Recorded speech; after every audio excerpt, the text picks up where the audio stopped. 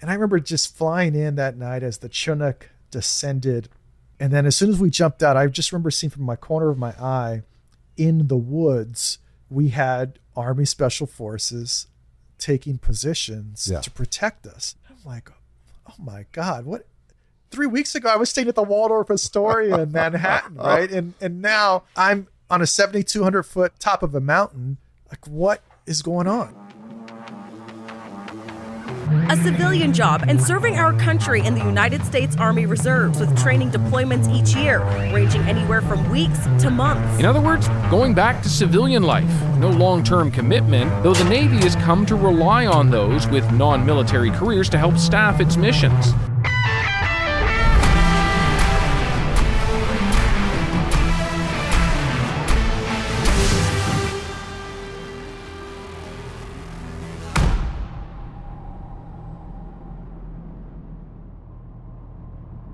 Welcome to Heroes Behind Headlines.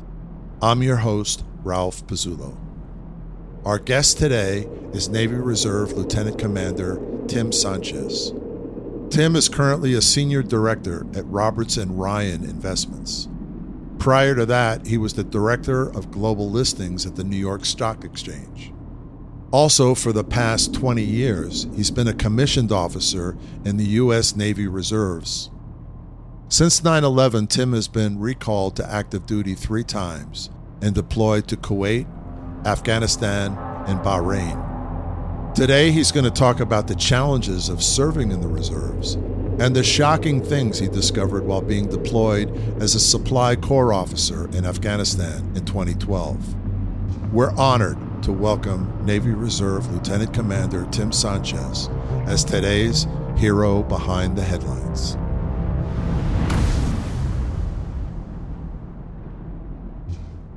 I continue to serve in the Navy Reserves, the rank of Lieutenant Commander. Today? Yeah, still today. Yeah, wow. Still doing my monthly duty and fantastic. My 2 or 3 weeks a year active duty. But so 9/11, Ralph, was really the catalyst that made me want to do something. And so when I woke up and saw what was taking place, I mean, I just remember getting so emotional, like a lot of Americans, and angry and sad. And then I saw the buildings collapse. And I remember I told my wife at the time, I'm like, I got to do something. I said, I don't know what it is, but I'm just not going to sit back. Like, this is too close to home. I want to do something. And, go back even further. When I was a freshman in college, I wanted to join the U.S. Army ROTC program. Mm-hmm. My parents were dead set against it. But I wanted to join as an officer because I had a lot of family members that have served, but none of them went to college. They all served in the enlisted ranks. No, nothing wrong with that. Right. It's honorable service, but I just wanted to do something different. Like, I want to be an officer. So that didn't work out my freshman year, but it had always been in the back of my mind. Like, I wanted to serve. And then when 9/11 occurred, that was it. So then I approached the various branches and I was very adamant that I wanted to seek out an officer's commission, but not necessarily walk away from my career. So that's what I was looking for, Ralph. I wanted to serve as an officer. The Navy came back, and given my business background and the fact that I had an MBA, they said, look, you would be great. We can give you a direct commission. We'll put you into the logistics supply program. And I took it. So I was never a prior active duty officer. It was always in the reserves, but it allowed me to continue to support my family, pursue my civilian career, but at the same time build a career in the Navy. So, in 2006, I volunteered for my first deployment, went out to Kuwait, spent a little time in Iraq, but mostly Kuwait in more of a support role. And then in 2012, I sat down with my wife at the time and I said, I really feel guilty. I said, there are a lot of my friends that are going out on multiple tours, and here I am making a pretty good living, comfortable back home. I want to do something again. And she was on board. To her credit, she never stopped me, never created an undue burden or encouraged me not to go. She was very supportive. So I went to the detailing office and I said, look, I want to volunteer again, but I want to do something that's going to be meaningful. I don't want to be in a support role. Like, I want to do something that I can look back on later in life and be proud of.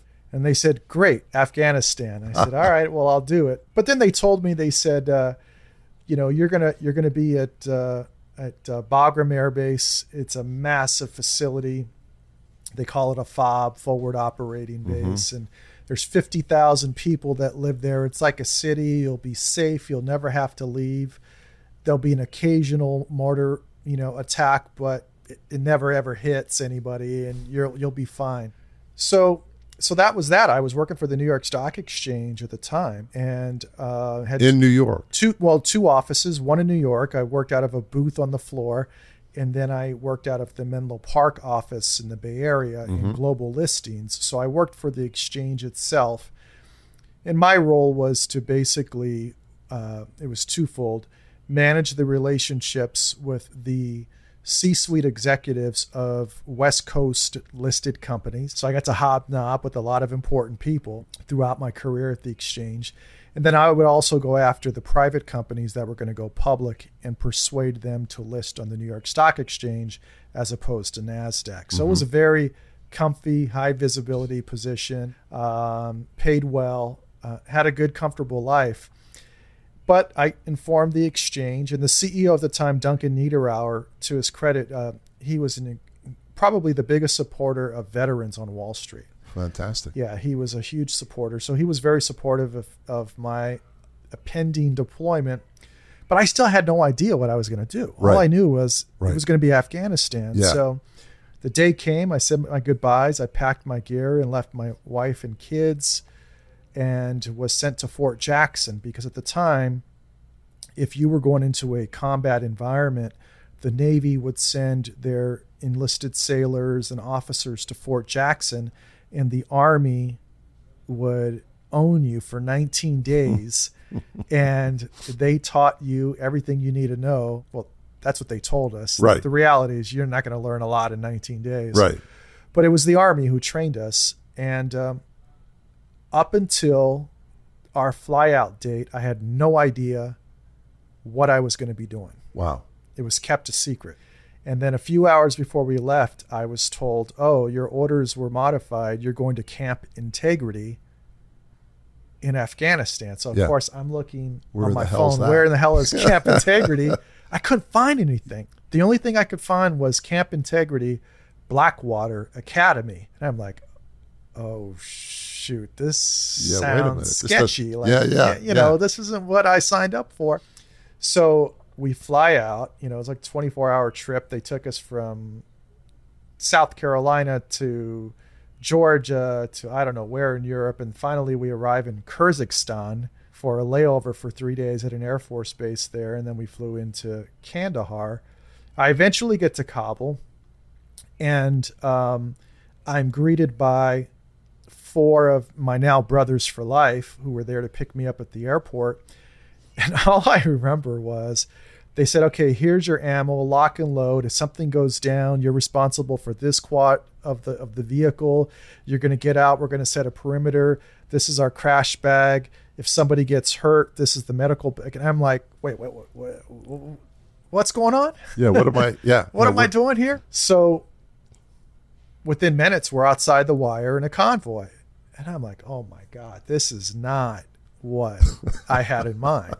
So I show up at Camp Integrity, and long story short, I was attached to SAGITF A, because the military loves acronyms, Special Operations Joint Task Force Afghanistan.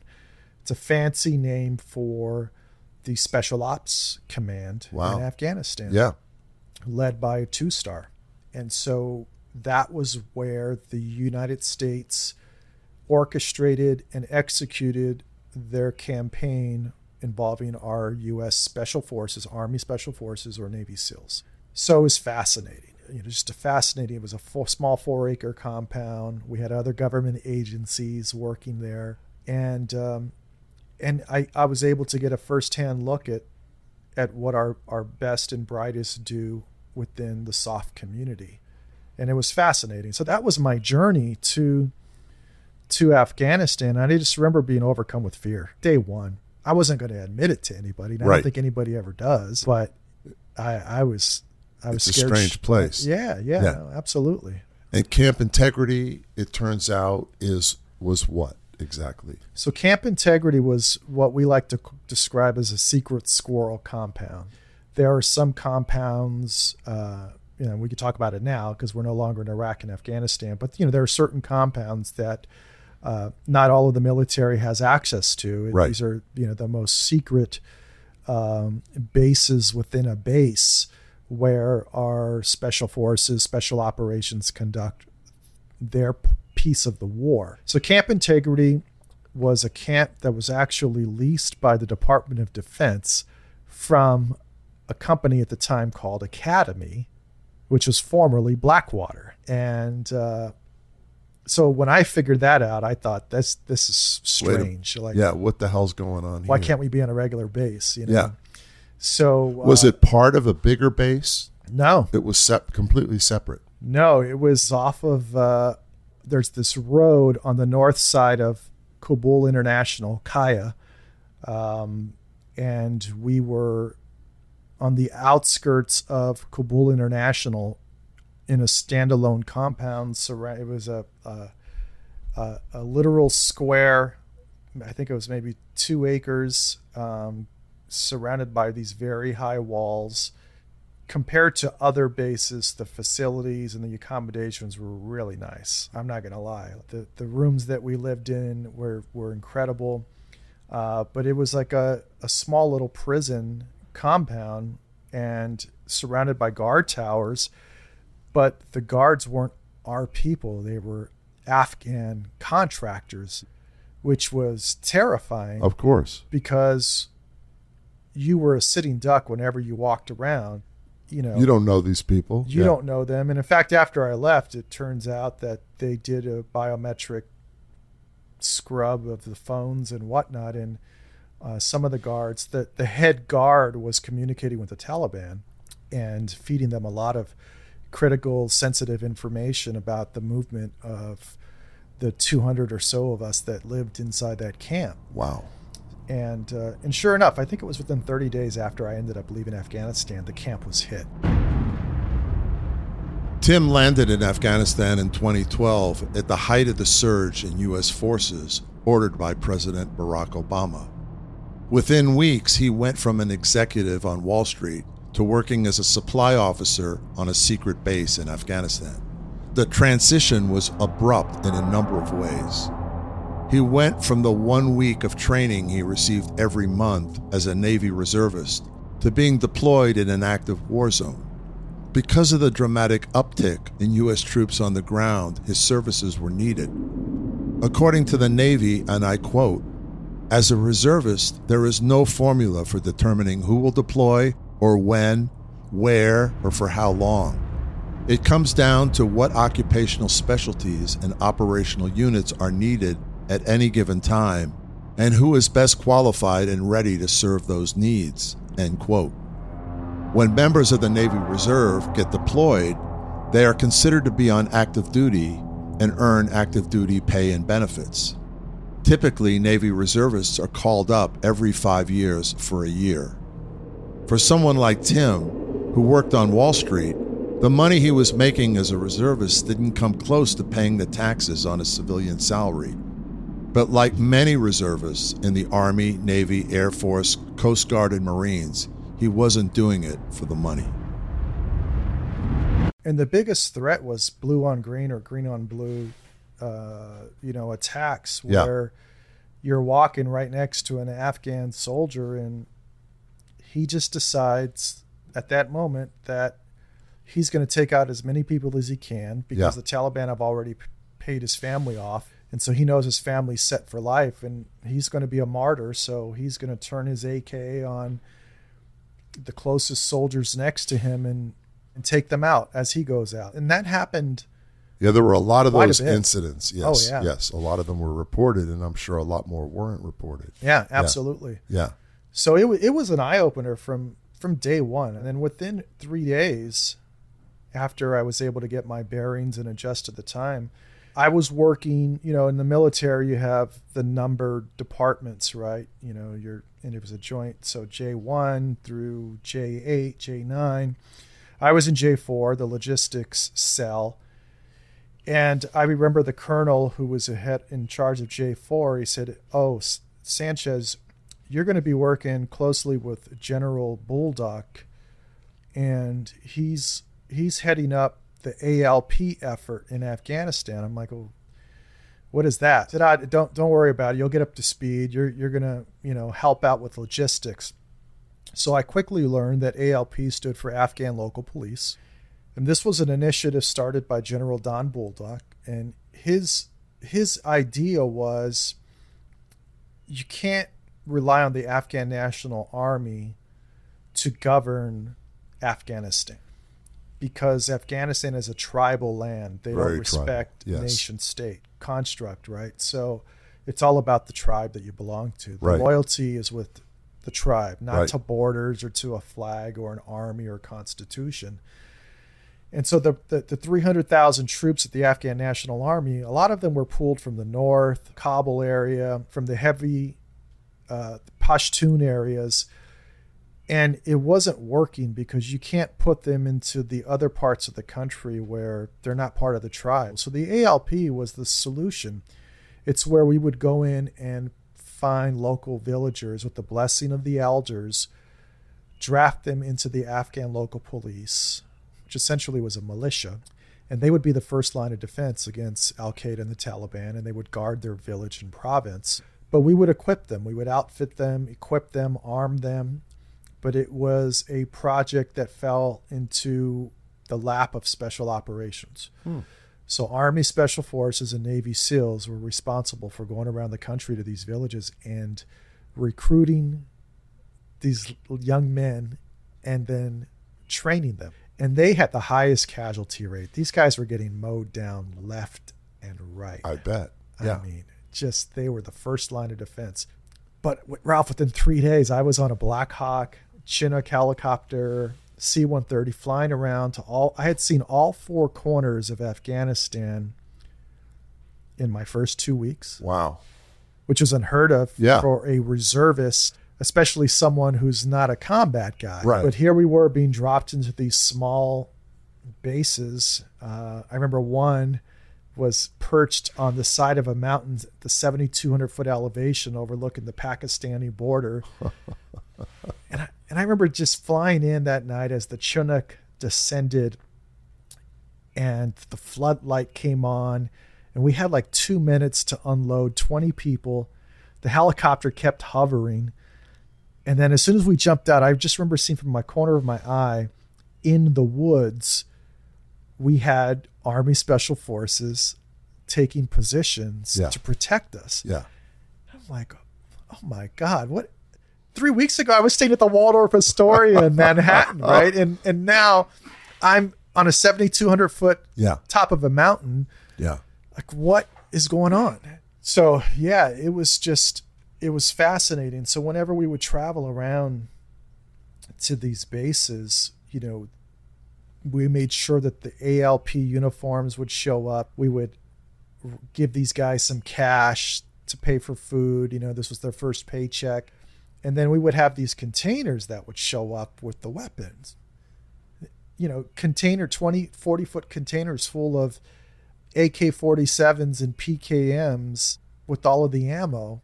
And I was responsible for coordinating this. I mean, I was essentially an arms dealer. And it was surreal. And where were the arms coming from? That's a good question. To this day, I'm not really sure. I didn't ask the question. But they were always AKs and PKMs. Always AKs and PKMs. Those were the weapons that we armed the Afghan local police with. By the thousands. I mean, we would pop these containers open and you walk in and it was just a treasure trove of weapons and ammo. And these containers would show up in these small villages. And did this Afghan National Police have a command structure? They did. So there was a general in Kabul who was the head of this command structure. And then he had other colonels around the country that were handpicked to head up the provincial command, and then it kind of fell down to the local village level. But it was just so corrupt. I mean, we would go into some of these villages, and I can remember showing up somewhere out by Herat or Farah, in the southwest corner of Afghanistan near the Iranian border. And I remember the local villagers set up this meeting. We had these elders show up, and the colonel, who was like the man, showed up late with his entourage. 3 white Toyota trucks roll up into the compound, and the guy's high as a kite. I mean, he was on that hash, and in that particular situation, like a week later, all of the weapons and ammo we gave them, because we're able to trace the shells. And so during one skirmish, it turns out the Taliban were using the weapons that we gave them, right? Wow. So that was one thing about Afghanistan. It's not like one thing I could say about the Iraqi insurgency. It was religious based, and they were devout. I'm not saying I agree with their beliefs, but you could tell people were dedicated to one side or the other. Absolutely. And it was a conviction they held based on their interpretation of the Quran. In Afghanistan, no, that wasn't. They'll sell their mother to the highest bidder. As a J4 staff officer assigned to the Special Operations Joint Task Force in Afghanistan, Tim helped manage the $180 million budget for arming and supplying the Afghan Local Police, or ALP, a force established by U.S. Army Special Forces in 2010 to serve as a locally based village or community self-defense force. The ALP units were recruited from local communities of key areas where Afghan government influence or control was minimal. The recruits were selected and vetted by the village or community leaders and were also screened by the Afghan National Police and Ministry of Interior. In practice, however, Tim found a situation that was less than ideal and one that he found shocking, specifically the fact that ALP units were being armed with foreign-made weapons like AK-47s and PKM machine guns that would later end up in the hands of the enemy, the Taliban. What was even more disturbing to Tim was even though U.S. officers knew this was taking place, they let it continue. It sounds incredible, but we were, in effect, arming our enemy. I think the mistake we made as a country, and this is above my pay grade, but I'm entitled to have my own opinion. Sure. I think we went in with the American mindset thinking that people in that part of the world would see things or process things the way we do. And that just wasn't the case. And anybody, if they're being completely honest with themselves and set aside their political label, if they've served in Afghanistan, I'm not talking about the big bases and never left, but if they actually have been outside of the wire and really spent time with local village elders and soldiers and the police and civilians, they would agree that Afghanistan, the experiment was never going to work. It was doomed to fail. Sure. It was just a matter of time. And the only thing that kept it alive for 20 years was the fact that we pumped $1 trillion into the country. So, of course, the decision makers out there didn't want to stop that gravy train. So they kept it alive, but they were never going to stand on their own 2 feet. And, 2 weeks into my deployment there, I quickly figured that out. Like, this is a waste of time. Yeah. So here we are. We've got this whole program where we're training these people and we're giving them arms. And 2 weeks later, those arms are being aimed at us in battle, the arms that we gave them. So why don't we just scrap the whole program and, say, hey, guys, this isn't working. But instead, I'm sure we continued it. We absolutely continued it. And really all we were doing is we were creating and arming these militias that were only growing stronger in their determination to beat us and kick us out of their country, and so Crazy. We gave them everything: uniforms, weapons, ammo, paid their salaries, housed them. We did all these things, and we were just building up a force that was going to turn around and try to kill us. So it was just a losing proposition to begin with. But that's what I did while I was out there, and I like to think that I will say that I did meet a lot of great people, a lot of great men. Never met women because you're not allowed to meet the women out there. But I worked with incredible local Afghan interpreters, some local colonels and majors who were really good people, who want the same thing that we want for our own families. Right. I want to live in peace. Right. I want to be able to provide for my family, and I want them to have a better life than what I had. And Afghanistan had been in war for forever. They never really had a time of Since peace. Alexander the Great. Yeah. And that's all they've known. So, that was what motivated me to keep me going every day while I was out there. Is okay. I've encountered some good guys. Let's just try to see if we can help them. So you were surrounded by like special operators, right? How many of them did you feel understood that as well, or was it 100%? 100%. I found in my time, and I've served in 3 different locations in the Middle East. By far, our special operators are the most intelligent, well-read, knowledgeable, professional soldiers, sailors that we have in the Department of Defense. I mean, they're amazing. Don't get me wrong. These are trigger pullers who probably killed a lot of bad guys in their time, but incredibly intellectual, and they had a firm grasp of what they were up against. Yeah. And many of them, as we were smoking cigars late at night, would share their honest opinions, but they were professional fighters. So they did their job, and it just reminds me of one other aspect of my experience that first month. There are a lot, especially in the Navy. I can only speak for the Navy. But there are a lot of sailors, officers who want to be Navy SEALs. But there are only a few Navy SEALs that get to wear the trident. And the Navy SEALs, like the Army Special Forces community, it's a fraternity. It's a special fraternity. In my first month, they did not accept me. And I kind of figured it out quickly. I'm not one of them. I'm just going to be as real and transparent, tell them about my life, my family, what I do back home. And maybe they'll accept me, maybe they won't. But I'm not going to pretend I'm one of them.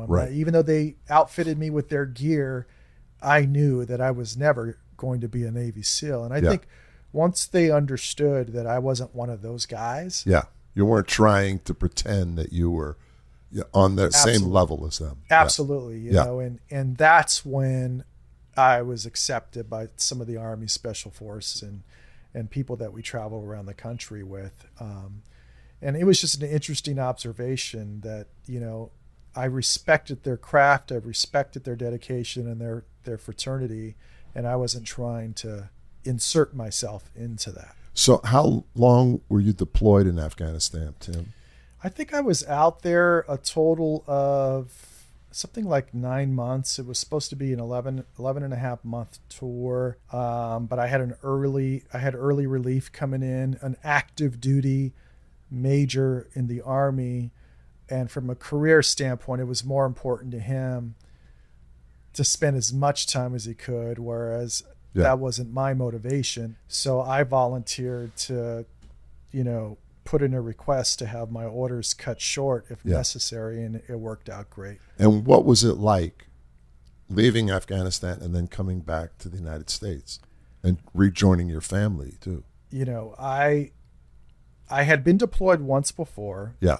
And I had experienced that transition back to civilian life, and that was a challenge. But the Afghanistan transition I found was more difficult. Because there were things going on within me that I wasn't aware of. I thought, okay, well, this is fine. I'm going to go back home like last time. I'm not out here shooting people, kicking down doors. But I realized that I had some issues that I didn't think were there, but sure enough, they were. So it was difficult transition for me to go back because they don't really prepare you for that. One of the things that I think a lot of Americans aren't aware of is that with the Iraq and the Afghanistan wars, 45% of the forces used to prosecute those wars were weekend warriors. These were reservist and National Guard members. We're not active duty. This isn't our career. We have a life in the civilian private sector. Right. We have, families and whatnot, and we're plucked out and sent to support these wars, or were sent out to support these wars. But that wasn't our profession. Yeah. Like, we didn't eat, breathe, and sleep it 24/7. So when you're fighting wars and half of the ground forces are made up of these weekend warriors, what happens when you send them back home? The U.S. military reserves date back to the beginning of our nation, when militias fought in our War of Independence prior to the creation of a regular army. Today, our reserve components, which include Army, Navy, Air Force, Coast Guard, and Marines, have about 1.1 million members and comprise over 45% of our total U.S. military force. Reservists comprise more than a third of the approximately 775,000 U.S. soldiers who served in the Afghan War. They fulfilled all kinds of important jobs, including helicopter pilots, combat soldiers, doctors, nurses, and essential support officers like Tim. Since the launching of Operation Enduring Freedom in 2001, 2,461 U.S. service members died in the Afghan conflict and 20,000 were wounded. Somewhere between a quarter and a half of those were members of the reserves and National Guard.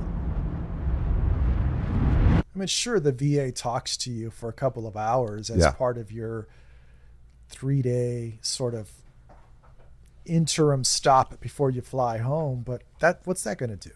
Yeah. That's not going to help you. So you kind of have to figure it out on your own. Hence the high suicide rates and the PTSD collateral damage that we still are facing years later.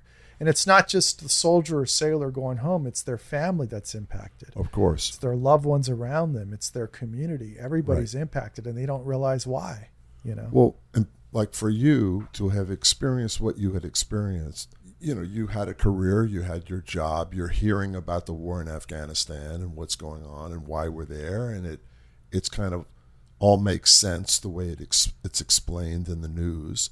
And then when you go there and when you see the way you did very firsthand how the war is being waged, right?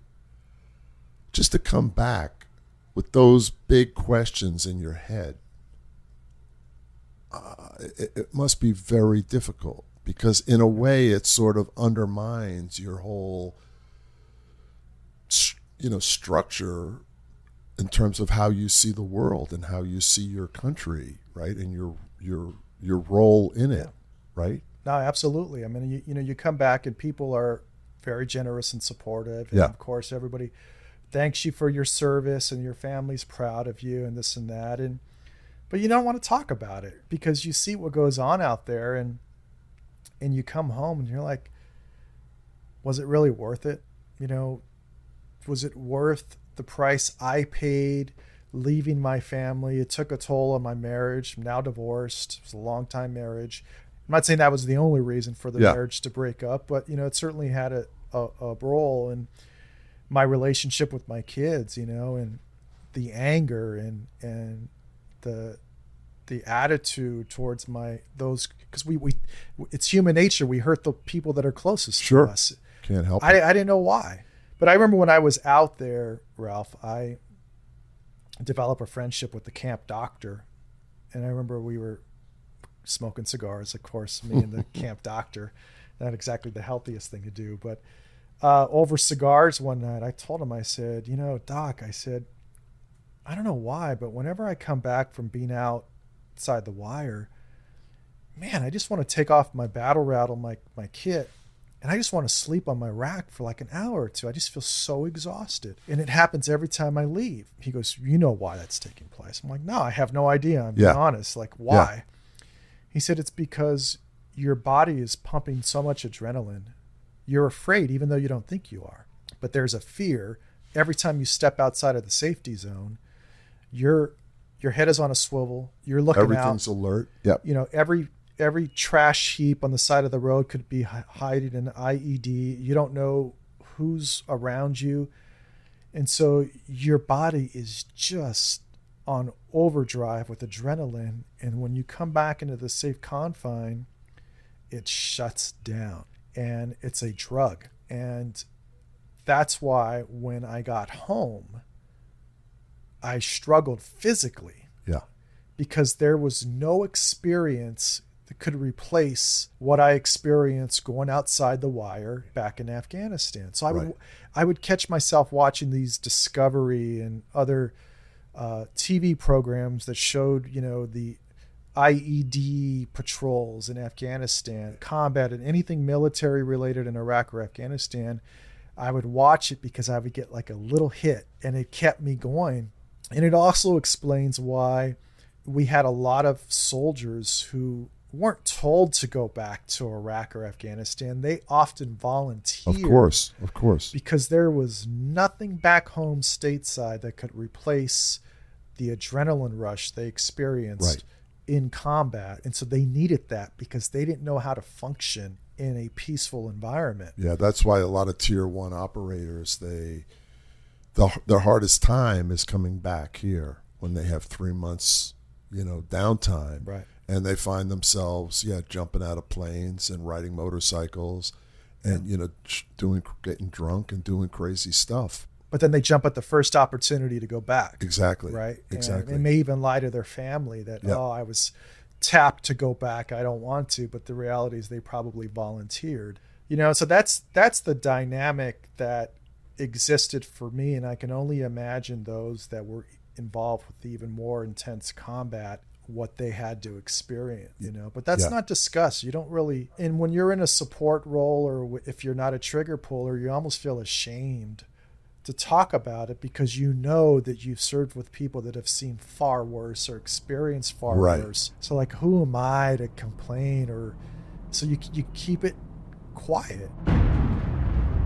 According to a study by the RAND Corporation published in 2013, over 12% of reservists returning from the war in Afghanistan have reported suffering from PTSD. This doesn't include the many others who never seek treatment. Symptoms include re-experiencing the traumatic event, often in the form of nightmares, hypervigilance, easily being startled, negative emotions and thoughts including self-blame, and feeling detached from others and their surroundings.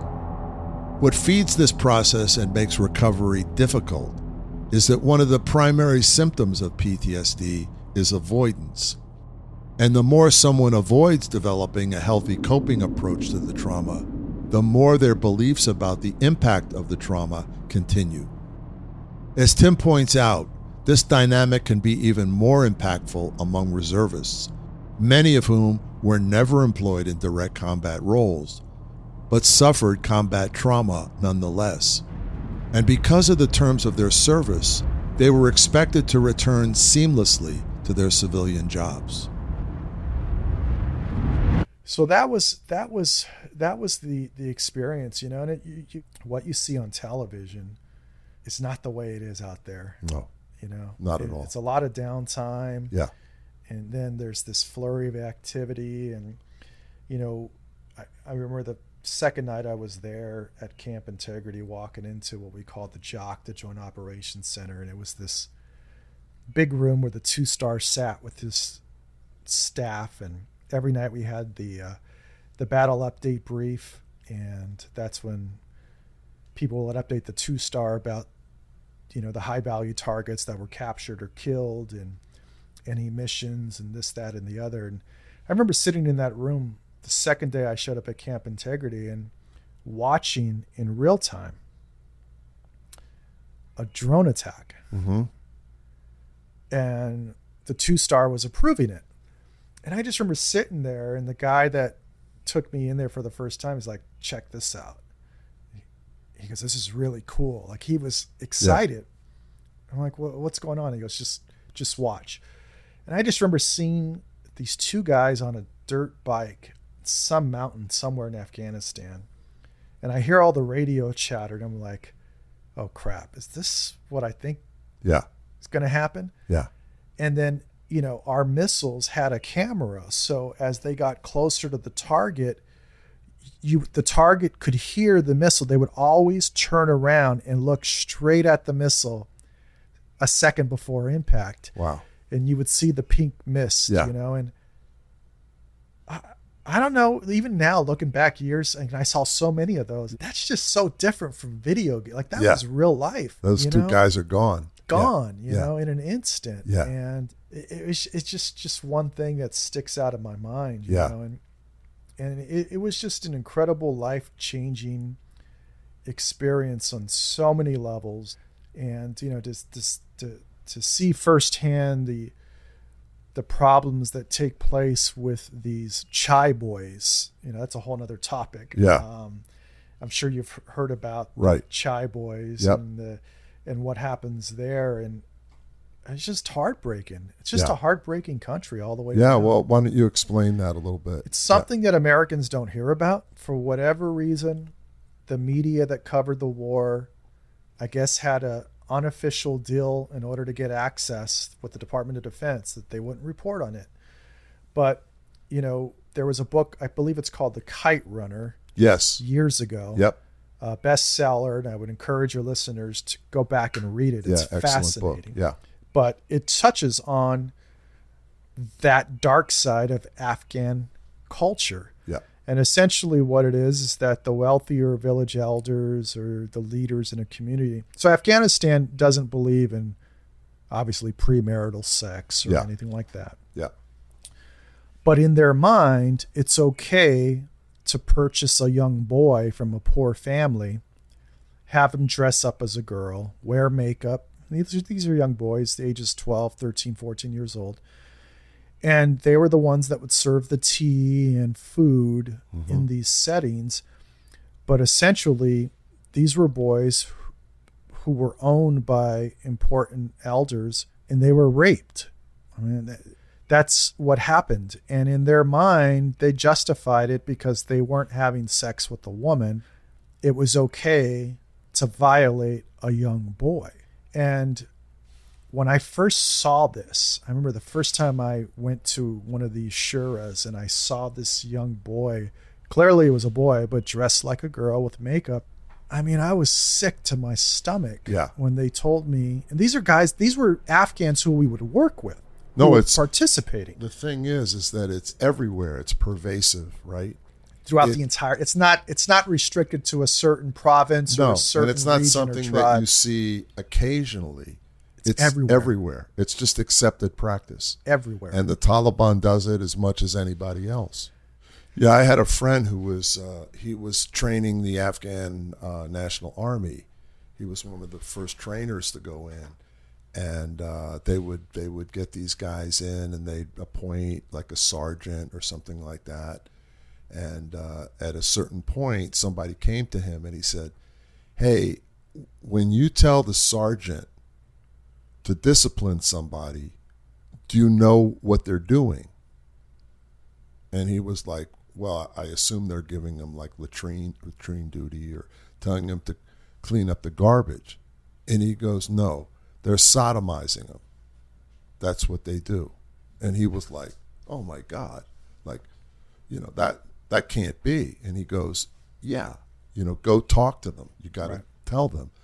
And he went and he spoke to them. He lined up his like 6 sergeants and he says, "Hey guys, you can't do that anymore." And they were like, "Well, that's the way we do things here. Like, what's the big deal?" In a country that claims to be so religious, it was widespread knowledge that on Thursdays, that's when the men would get together and, you get together with your friends and you go out and have a drink, after work, happy hour. Yeah. Well, their Thursdays were reserved for them to let out some steam, so to speak, outside of their marriage. And the only reason I bring it up is just because it's this contrast that exists in that society, that culture. And it's perfectly of course, it happens. It's acceptable. It's the way they do things, the way they've been doing things, and we're not going to change it. No. But the thing is that what Americans don't understand, and which isn't explained to them by the media, is that when you go into these countries, it is so different. The people, their history, their experience, we talk about their countries in our terms. They don't see it that way at all. No. Well, that speaks to, and I'm sure you've encountered this too. We're so insular here in the United States. We think the world revolves around us, and we value and judge things from a material perspective, and we just assume that if you're poor, you're miserable and unhappy. And what I found in traveling around the world is that, man, I've met families and young kids who are just the happiest children on the face of the planet living in dirt huts. And how do you process that as an American? It's just so contrary to everything. Well, in fact, some of the happiest people I've ever met are, living out in the jungle in a hut or, all different places in the world. Perfectly happy. They could care less. They have no TV, no radio. Right. Running water. They grow their own plants. They hunt. Perfectly happy. So let's jump forward to, when we suddenly pulled out of Afghanistan. What was that like for you? Because, you had made friendships there. Sure. I had a lot of friends who were Terps, interpreters, and, just regular Afghans who work for NGOs and places like that. Great people, like highly intelligent, and suddenly you're going like, well, what the hell's going to happen to them? Does anybody care? And I'm sure it was like 100 times that for you. Oh my God! I mean, it messed me up. I mean, it brought up so many feelings and emotions. My family will tell you that I had a 1 or 2 week period there where, man, I was just really messed up. I had to reach out to my therapist and kind of talk it through. And I know it sounds all cheesy, but I wrote a letter to myself and, I had to figure out how to process it. And the great thing about it, and I'll answer your question, but the great thing about it is that I remember posting something on LinkedIn openly. I wrote something. And I just remember a lot of my friends who I served with, we were just all looking out for just people I hadn't talked to in years, like sending a text or an email. Hey, you good? Hey, man, you good? You want to talk? I'm here. Because everybody was going through the same thing. Yeah. Same. It didn't matter if you're a Democrat, Republican, whether you supported Biden's decision or you were dead set against the way he did it. Everybody was experiencing the same thing because at that moment, before the chaos ensued, I remember a friend of mine from business school hit me up and he asked me for my thoughts, and I just happened to be looking at some old photos of Kabul and a few photos in particular flying over the green zone and looking at the main road, the airport road that leads from the green zone, the U.S. Embassy straight. It's a straight shot about a mile to Kabul International. And I remember telling my buddy, and I circled it with my phone on my iPhone, and I edited the photos, and I said, dude, watch what happens. You see this road and you see these gates up here? This is where it's about to go down, and it's going to get ugly. And Ralph, sure enough, the Abbey Gate, that main road, like it just unfolded. But to answer your question, it was tough because I thought I had been cool with my whole experience, but all these emotions started to flood back in. All I could think about was the faces of every local Afghan I had ever met or worked with, from the interpreters to the soldiers, the officers, to our cooks in the DFAC in our dining facility, to the cleaning crews that would clean our rooms. Like every local I could think of came to mind, and it was just this fear, like, what happened to them and their families? Are they alive? Were they massacred? Or did the Taliban just go? Because the Taliban knew who was working with us. Of course. You know, were they dragged out of their homes? Were their daughters raped and killed? Like, you know, the worst thought that could flooded my mind. And I just remember being glued to the television 24/7. I couldn't work. And I was just glued to the TV set.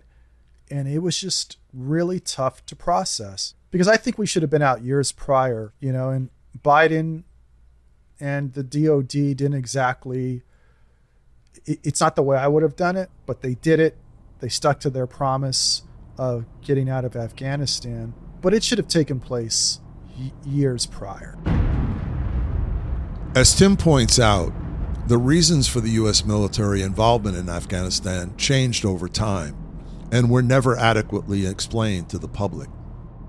After the devastating events of 9/11, we went into Afghanistan to find and defeat the al-Qaeda terrorists who had planned and executed the attacks and overthrow the Taliban government that harbored them. This was largely accomplished by December 2001 with the help of the Northern Alliance, which was made up primarily of Tajik and Uzbek tribesmen. In early 2003, U.S. attention shifted to Iraq, allowing the Taliban to retrench in the southern part of Afghanistan and among the country's majority tribe, the Pashtuns. 5 years later, when U.S. attention shifted back to Afghanistan, the Taliban had reestablished its control over a good half of the country and was challenging the U.S.-backed government in Kabul. Instead of trying to make peace and exit the country gracefully, we increased our involvement and essentially took sides in a tribal war in a country we never fully understood. Like Tim says, it was inevitable that our effort would fail. What's tragic and so very sad is the terrible toll of lives that were lost in the process. Yeah. And they knew that the Karzai family and some of these they other were so families corrupt. were just so corrupt. And, you know, the Karzai family in particular, I remember his family members had mansions on the hillside overlooking Camp Integrity. Yeah. Because that was considered a fairly safe part of Kabul. And these were built with taxpayer dollars. You look at the president, I can't think of him, but the last president who fled when we pulled out, you know, he's now living in a beautiful palatial villa in Dubai. And apparently he, you know, shipped out $300 million in an aircraft before he fled. Like, this is our money. I know. You know? No, we throw money around. I mean, the money we spend in Afghanistan, all the bases we built, are the billions and airstrips all over the country. Man, I can't tell you. I mean, we visited bases that we built that were going to house the Afghan National Army or train their special forces. I mean, these were huge campuses where we spent, you know, because of course everything costs with contractors. You know, they win a contract and they're going to charge the U.S. government 10 times what it would cost. And these places stood empty. Like, they were never going to house people there. You know, we built Camp Alpha at Bagram Air Base, where this was going to be the headquarters for special operations. And I remember going up there a couple of nights and spending a night in these new dorms that we built. I mean, this place was unbelievable. I mean, just the rec rooms. And I mean, we spent tens of millions, if not hundreds of millions of dollars on just Camp Alpha, new Camp Alpha. Wow. Yeah. We never moved in there. Brand new facilities. And it looks like a beautiful state-of-the-art junior college campus. Wow. Inside of Bagram Air Base. Wow. And this is much deeper than it's much Republican, deeper. Democrat, Trump versus Biden versus Obama. Like, you know, it's none of that. Because, and if you go against the military-industrial complex, then you're not a patriot. You're against the troops. You're against the veterans. You know, you're a red diaper doper baby, a commie, because you know you don't want to spend money to take care of our military. Like, it's BS. I mean, anybody who wears the uniform knows there's so much waste in the Department of Defense. Like, you could cut the budget by 20% overnight, and if you force the DOD to operate like the private sector, we wouldn't skip a beat. I would argue that we would actually have a more lethal military if they were to incorporate private sector practice. But yeah, it's just, it was an interesting experience. And, my hat is off to all of the reservists and the Guard members who are often overlooked, who aren't professional soldiers or sailors. But, when their name was called, they packed up their gear, they left their families, they did their part. Put their lives on the line. Lives on the line, even if they weren't Silver Star trigger pullers. They did what they were asked to do. Yep. And I hope that history will be kind to us and recognize the contributions, not only those who served, but their families who were left behind. Because I've always said it, that the people that pay the biggest price are the family members, the kids, the parents, the spouses who have to hold down the fort, and help heal the psychological wounds. Yeah, absolutely. And they don't have the safety net or the network that active duty spouses have, where they can go on base and there's just this community, people who are used to living this way. You don't have that on the Guard and the reserve side. You've had, over the last 20 years with these two wars, hundreds of thousands of families that have had to figure this out on their own and have paid a tremendous price. Of course. And sacrificed a lot. Yeah. And I hope history is kind to us. It's I'm glad I served. The contrast from what I left and what I jumped into in Afghanistan was so extreme. And I'm sure that experience has made you a richer, I like intellectually and spiritually, right? I think so. Yeah. I think that it's helped me to grow quite a bit, and recognize mistakes made in the past and come to value life much more so than ever before. Yes. Life is short, and don't be afraid to ask for help. To the listeners out there, if there was any part of my story that resonates with you, you don't have, PTSD is not reserved for the heroic trigger pullers kicking down doors, shooting people. Everybody can experience, and probably did. Hasn't been recognized yet, but get help. Talk to someone. The resources are the amount of resources that are available today. It's never been as deep and wide in terms of what's available to our servicemen and women who have served in the Middle East. So take advantage of it. Despite everything he's been through, Tim still serves proudly as a lieutenant commander in the Naval Reserves. He still trains every month, and he's ready to take a break from his lucrative financial services job and deploy again if called. As someone who suffered from PTSD himself, he urges anyone suffering from psychological trauma, whether it's caused by a car accident or being in combat, to not be ashamed to seek help, to understand that you don't have to live in the shell of pain, depression, fear, and anxiety forever, and that it's never too late to heal and mend broken relationships. We thank Tim for representing all the reservists who bravely serve our country, and we thank him for his service and honesty in reporting what he witnessed in Afghanistan. We're proud and honored to call Tim Sanchez today's hero behind the headlines. Thanks for listening. I'm your host, Ralph Pizzulo. Our producers are Frank Hobbs, Ralph Pizzulo, and Apex Media. If you haven't already, please download, review, and subscribe, and check out some of our past episodes, such as the epic Battle of Mirbat and World War II's most infamous survival story. And don't forget to tune into the next episode of Heroes Behind Headlines.